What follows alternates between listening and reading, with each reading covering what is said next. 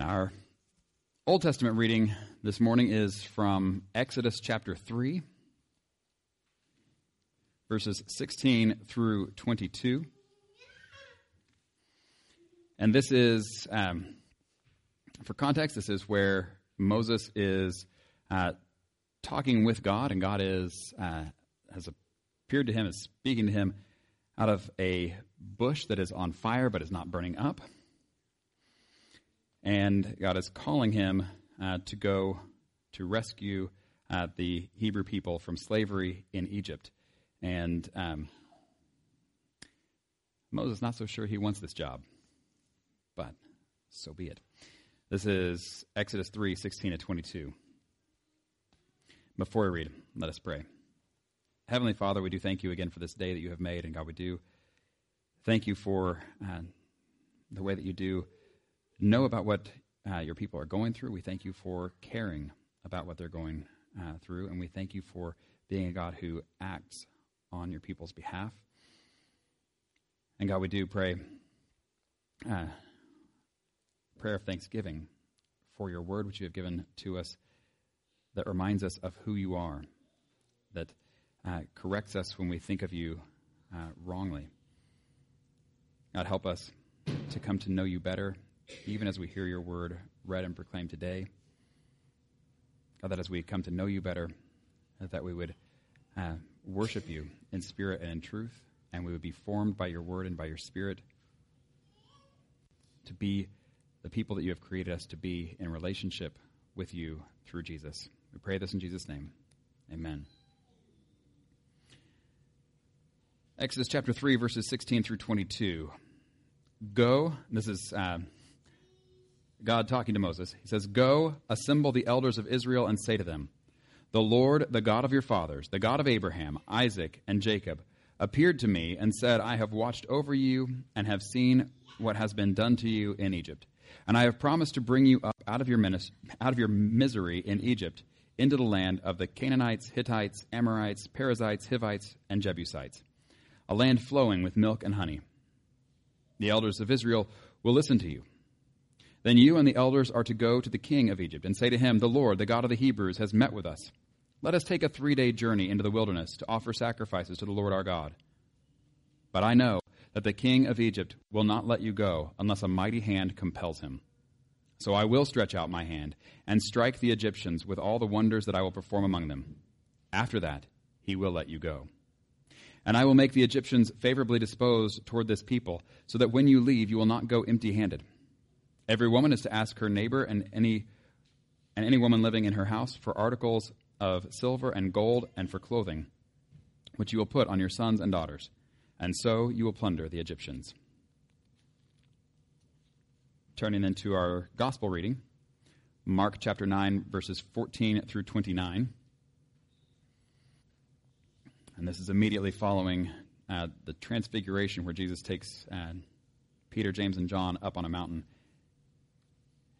And they see him in glory. Then picking up in verse 14, they come down the mountain. It says, when they came to the other disciples, they saw a large crowd around them, and the teachers of the law arguing with them.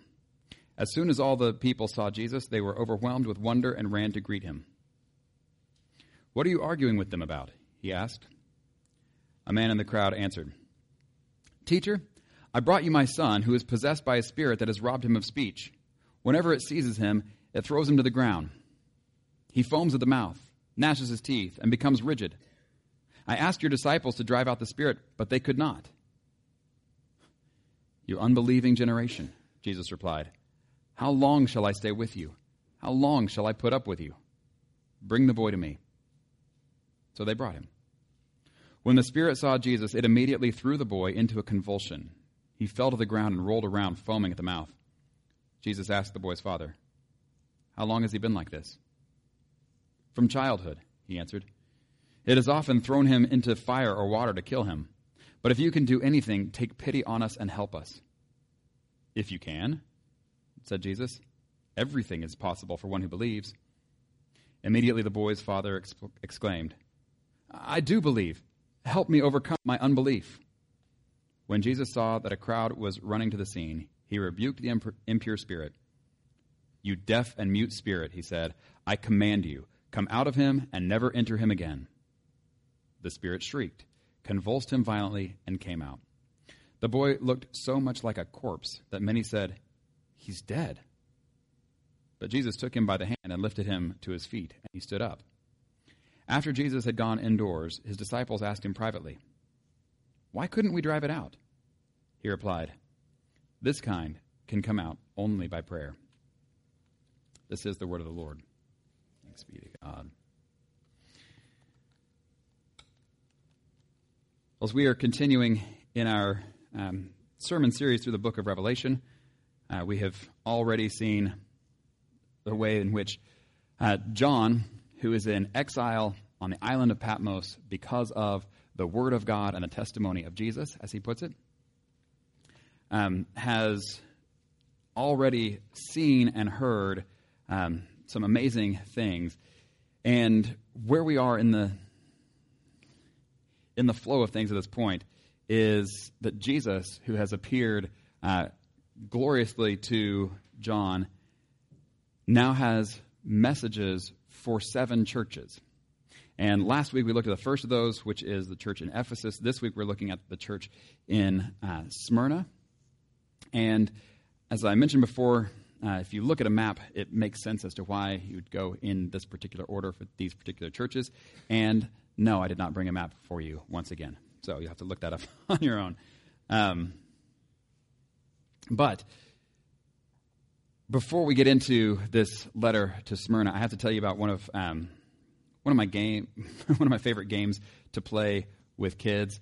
And it's actually like a game that you can buy in a box. It's called Instructures. Has anybody ever played Instructures? No. Nobody. Well, you're welcome. Okay, so this is a great game. So the way that it works is you've got a lot of little wooden blocks, and then there are these cards, and there's a picture on the card of the blocks assembled in a certain structure. And then what you do is you have 2 people. One person is looking at the card, the other person is building the structure. And so you're trying to explain, here's how to build it, and the other person is listening and trying to follow your instructions and build it correctly. Doesn't that sound fun? I think you guys are misunderstanding. You're thinking about how it goes when a husband and wife tries to assemble IKEA furniture. It's not like that. It's not like that at all. This is a game, and it's just these small little things where it's like, okay, now you take the big rectangle block and you lay it down on its side, and now you put the cylinder on top of it, but over on the right side. No, the other, that kind of thing. And then when you get finished, then you check and you see how close did you get. Now, here's where it gets really fun, is you can, that's just the simple version.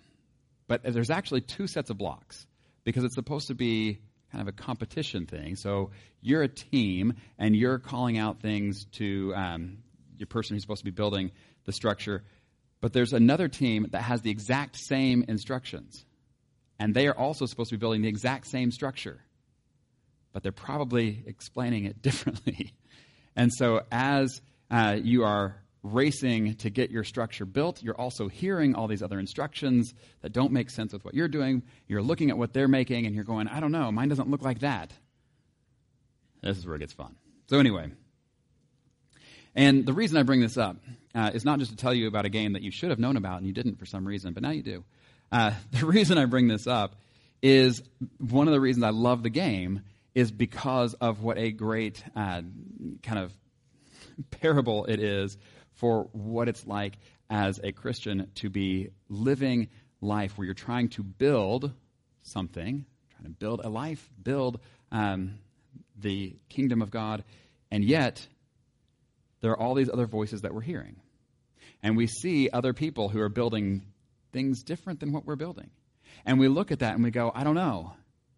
Am I doing this right? Maybe I should listen to that guy. Maybe I should follow what she's building. And so there's this constant temptation, even when we know that this is what our partner is saying. There's a temptation to stop listening to the one who's telling us how to build and to start listening to somebody else or to copy what somebody else is making. And this is where this gets us to the letter, the message that Jesus has to the church in Smyrna. Okay, here it is. It says, "To the angel of the church in Smyrna write, these are the words of him who is the first and the last, who died and came to life again. I know your afflictions and your poverty, yet you are rich. I know about the slander of those who say they are Jews and are not, but are a synagogue of Satan. Do not be afraid of what you are about to suffer. I tell you, the devil will put some of you in prison to test you, and you will suffer persecution for 10 days. Be faithful, even to the point of death, and I will give you life as your victor's crown. Whoever has ears, let them hear what the Spirit says to the churches. The one who is victorious will not be hurt at all by the second death." As with most passages in Revelation, if you catch all the references, it's really powerful. And if you don't catch all the references, it's really confusing. So, anybody catch all the references? The primary place to go when trying to figure out what in the world this could possibly mean is, of course, the rest of the Bible. And this is the thing I keep saying, is that the book of Revelation is the 66th book of the Bible for a reason, and that's because it's got 65 prerequisites. Like, if we're not really familiar with the other 65, we'll end up making a mess of this one. And this, again, is just every line is pointing us back to things that we have seen before. So I want to go through some of these. We do not have time, unfortunately, to go through all of them. But if you'd like, you can talk to me later. We can go through as much as you want. But here we have this church, and this message to this church follows a very similar pattern to all the other messages to the other churches. And so every time it says, "To the angel of the church in wherever, write this." And then it describes Jesus somehow. And most of the descriptions are descriptions that come straight from the vision that John has already had of Jesus in Revelation chapter 1, of this one who looks like a son of man who is walking among the lampstands. And, yeah, this whole description of him, that's in verses 12 through 16 of chapter 1. Go over that a lot. Be familiar with that because it'll come back again and again as we go through these letters. And this time what he says is, he describes him as the first and the last, who died and came to life again. This is going to be important later in this particular message. But this is the way that Jesus is described. One who's the first and the last. We've already seen that. He says in verse 17 of chapter 1, "Do not be afraid, I am the first and the last. I am the living one. I was dead, and now look, I am alive forever and ever." And so when talking to this church in Smyrna, this is how Jesus is introduced to them. He is the one who is the first and the last, who died and came to life again. And I was telling you the things that all the messages have in common. So it describes Jesus, and then it also gives us what it is that Jesus knows about his church. Because remember, the lampstands are representing the churches. And this is what he says in verse 20 of chapter 1. The 7 lampstands are the 7 churches.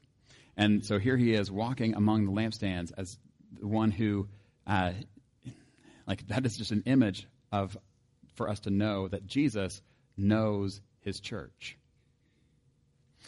And so with each letter, with each message to these churches, he starts with something that he knows about them, about who they are and what they're going through. And then he usually will talk about things that they are getting right and maybe things that they're getting wrong. Although, depending on the church, sometimes there's not so much they're getting right, and sometimes there's not so much they're getting wrong. This one, in Smyrna, is actually a church where he does not mention anything they're getting wrong, which is unusual. Most of the time he does. And next week we'll get more of that. But for this week, this is a message of encouragement to a church that is experiencing difficulty. And this goes back to some of what we talked about at the very beginning with the book of Revelation, of people who are experiencing an increase in persecution and who are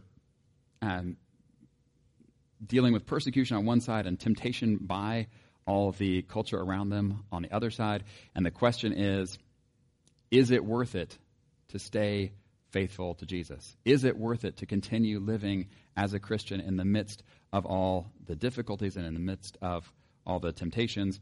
And, of course, the message throughout Revelation is, yeah, it's very much worth it, even when it doesn't seem like it in the moment. And that is very much what this message is an encouragement. Keep on. You're getting things right. You're doing things that are good, and keep it up. Do not give in. And then at the very end, then he always has kind of these two additional messages. One talking about the one who is victorious, the one who overcomes, the one who wins.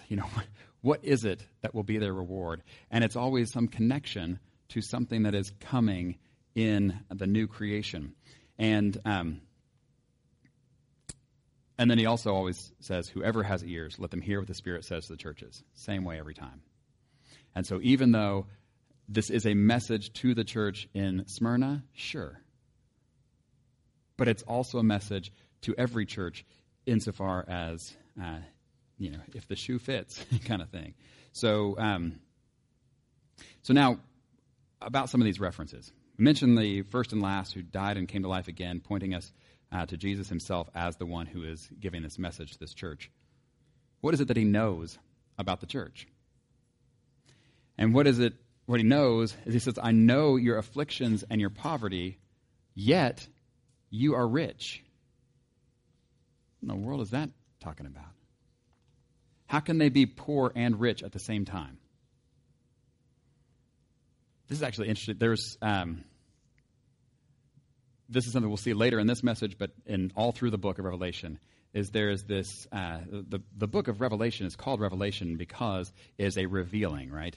And so what is being revealed here is there's one way that things appear, but there's another way that they really are. And so this whole idea of appearances can be deceiving, or as the old Transformers cartoon used to say in the 80s, there's more than meets the eye. That one doesn't do anything for you. That's fine. It helps me. So, but appearances can be deceiving. And so things might appear one way, but actually be something else. And so right here, he says, you are poor, and yet, I know that you've got these afflictions. I know you've got this poverty, and yet, that's not how you really are. That's how things appear on the outside, but really you're rich. Later, he's going to say to another church that, yeah, you think you're rich, but really you're poor. And both times it has to do with whether we're talking about treasures on earth or treasures in heaven, right? Isn't that what Jesus talks about in the Sermon on the Mount? Do not store up for yourselves treasures on earth, where moths and vermin destroy and where thieves break in and steal, but store up for yourselves treasures in heaven, where moths and vermin do not destroy and where thieves do not break in and steal. For where your treasure is, there your heart will be also. This is what he's talking about here. He's saying, I know that you don't have many treasures on earth. And so people might look at that and start feeling bad about that and be like, oh, this is terrible. We don't have these earthly possessions. And he says, but I also know that you do have treasures in heaven, that you are rich. There's a part in Colossians where Paul says, my goal is that they may be encouraged in heart and united in love, so that they may have the full riches of complete understanding, in order that they may know the mystery of God, namely Christ, in whom are hidden all the treasures of wisdom and knowledge. I just picked that one from a lot of places where Paul talks about the riches of the knowledge of Christ. That is in direct contrast to the riches of the earth, which Jesus says, yeah, moths and vermin destroy, thieves break in and steal. That stuff is not secure, but the treasures in heaven, that is what's really secure. So he says, I know your afflictions and your poverty, yet you are rich. He says, I know the slander of those who say they are Jews, but are not, but are a synagogue of Satan. What was that? So here we have another one, right? This is another appearances can be deceiving. There are people who say that they're Jews, but they're not really Jews. Actually, I'll tell you what they are. They're a synagogue of Satan. And you go, that's horrible. So what do we have here? A bunch of Satan worshipers who are lying to people and telling them they're Jewish? Is that what this is? It's kind of what it sounds like, right? It's not what it is. So what's happening in this place and time is you have people who are facing persecution, but the empire of Rome, who was persecuting people, if you're not praying to the Roman gods, if you're not offering sacrifices, you're not eating the food sacrificed to idols, that kind of thing, if you are not participating in kind of the Roman way of doing things, especially when it comes to religious practice, then they're going to come down on you. Except they did have a few kind of loopholes where there were some religious exceptions. And the Jewish people were kind of an exception to that. And so what you have, though, is you have people who are now worshiping this Jewish Messiah of Jesus. And then people are coming from the Roman state and saying, hey, you got to be worshiping the Roman gods and doing things this way. And they say, whoa, hold on. We should be exempt because we're worshiping this Jewish Messiah, and Judaism, that's all protected under this exemption thing, and so we shouldn't be facing that persecution, right? And they'd say, well, I don't know. Let's go check with your Jewish neighbors. And they would check with them and say, are these people Jewish? And they're like, no, they're not Jewish. They're worshiping this guy that we don't think is the Messiah at all. And so effectively handing them over for persecution.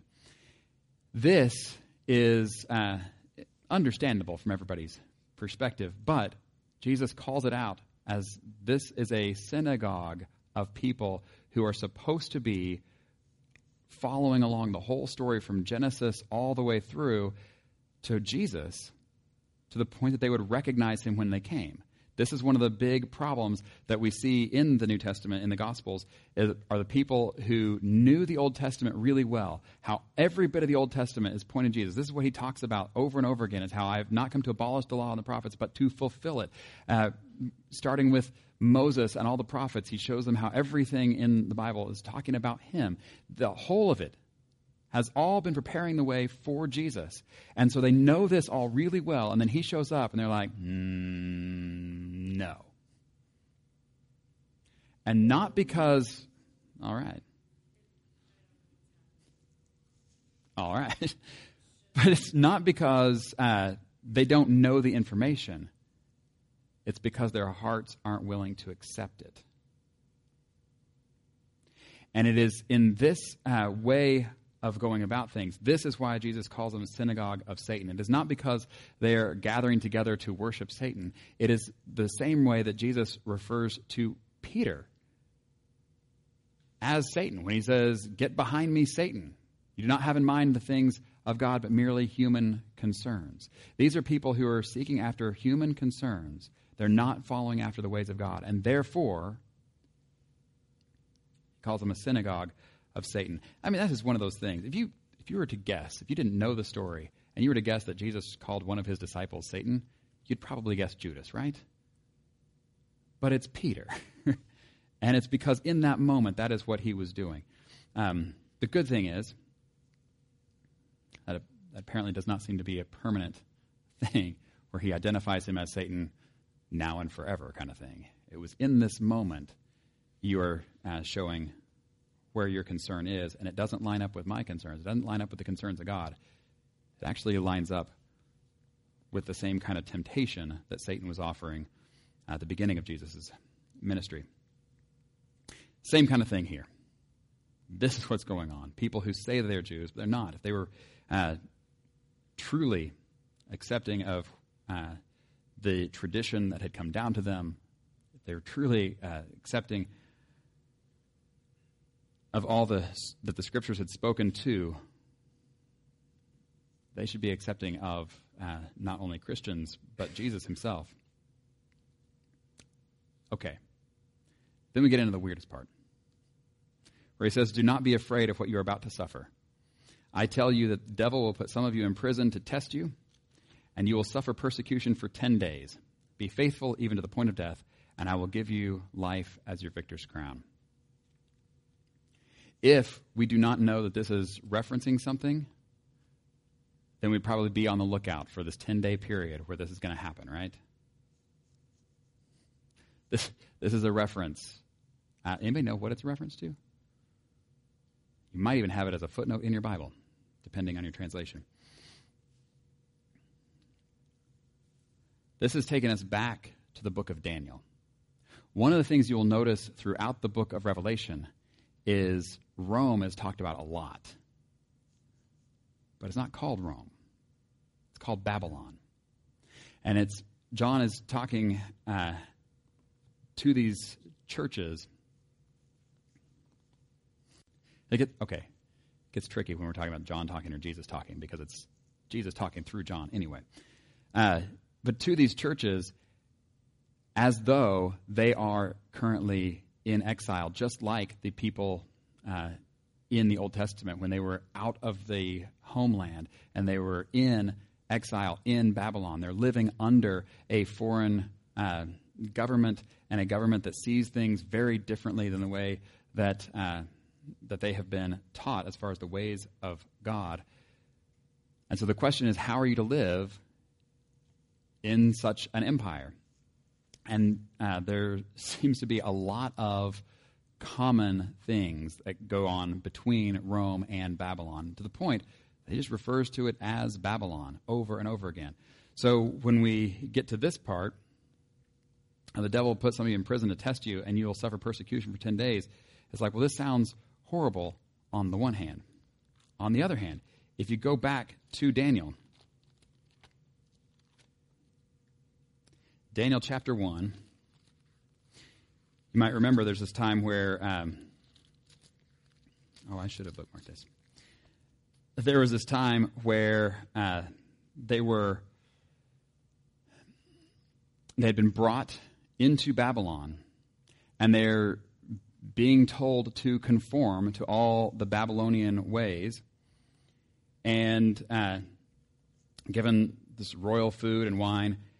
And verse 8 in chapter 1, "But Daniel resolved not to defile himself with the royal food and wine, and asked the chief official for permission not to defile himself this way." And so then, verse 12, Daniel says, "Please test your servants for 10 days. Give us nothing but vegetables to eat and water to drink. Then compare our appearance with that of the young men who eat the royal food, and treat your servants in accordance with what you see." So he agreed to this and tested them for 10 days. Okay. So apparently what Jesus is telling the church in Smyrna is there's going to be something similar to that. That basically God has said, here's what you are to do with Daniel and his friends. They were still under these very strict dietary regulations. This is how God says you're supposed to eat. Then they go to Babylon, and Babylon says, no, you're going to eat our stuff. And they're like, that's not the stuff that God's... So what do you do? And they said, give us 10 days. Test us. Let us continue to stay faithful to our God. And see how we turn out on the other side of this. And so they did. And this seems to be the same kind of thing as what the church in Smyrna is going to go through. There's going to be a period of time where the question is, you can't do both. You can't stay faithful to God and also do the things the Roman way. So what are you going to do? There will be a period of time where it is important for you to stay faithful. In fact, not only stay faithful, but it continues and says, be faithful even to the point of death. And I will give you life as your victor's crown. Now, I mean, what is that referencing, right? Be faithful even to the point of death. There are multiple times in the book of Daniel where people had to say, I'm sorry, I'm not going to go along with your Babylonian ways. Even when the result of that was, well, then I'm going to throw you into a fiery furnace. Or, well, then I'm going to throw you into a den of lions. In what looked like absolute certain death. And the whole point was, they were still faithful, even to the point of death. And yet, in both cases, they didn't die. And of course, what this really points us to, though, is Jesus, who is faithful, even to the point of death, and did die. And yet, that's not the end. That he has overcome and conquered death. This is where it comes back to the description of him at the beginning. It says, these are the words of him who is the first and the last, who died and came to life again. That it's in Jesus that we believe that death is not the end. That there is a life with him that takes place on the other side of death. And this is where he says, be faithful even to the point of death, and I will give you life as your victor's crown. In 1 Corinthians 9, it says, Paul says, do you not know that in a race all the runners run, but only one gets the prize? Run in such a way as to get the prize. Everyone who competes in the games goes into strict training. They do it to get a crown that will not last. But we do it to get a crown that will last forever. And that crown that will not last, you get these, the laurel wreath thing that you put on your head, and it's like, yay, that's great, I won. And how long does it last? Not very long. And yet, people devote their lives to all this extensive training to get that thing that does not last. Treasures on earth. But what he says is, we do it to get a crown that will last forever. There'll be a lot more about crowns as we go forward into the rest of the letter of Revelation. But for now, whoever has ears, let them hear what the Spirit says to the churches. The message is to be faithful. When it says at the very end, the one who is victorious will not be hurt at all by the second death.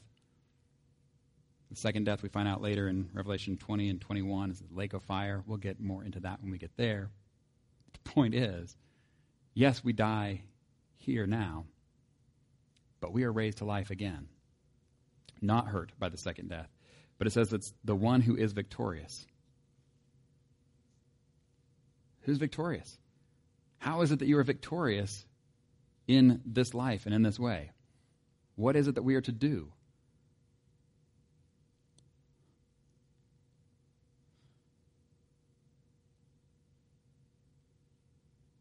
I'm tempted to just end right here. Be faithful, even to the point of death. Be faithful, even to the point of death. And when we say, but even when my spirit is willing, my flesh is weak. Now what? That's when we realize that Jesus is the one who is faithful. He is the one who is victorious on our behalf. And that it is in trusting in him that we even have a clue what it means to be faithful. And it's in trusting in him even when all the voices of the rest of the world are shouting different directions to us. That we can not only know the way to go, but have the strengthening and the encouragement to continue to follow him. And it'll take encouragement. As Jesus said, whoever wants to be my disciple must deny themselves, take up their cross daily, and follow me. We are not naturally inclined to deny ourselves. We're not naturally inclined to take up our cross. We're not naturally inclined to follow him. And yet, this is why he says, I know what's going on with you. And he gives this message of encouragement to keep on keeping on, knowing that he knows what he's talking about, and in the end, it will be worth it. In the name of the Father, Son, and the Holy Spirit, amen.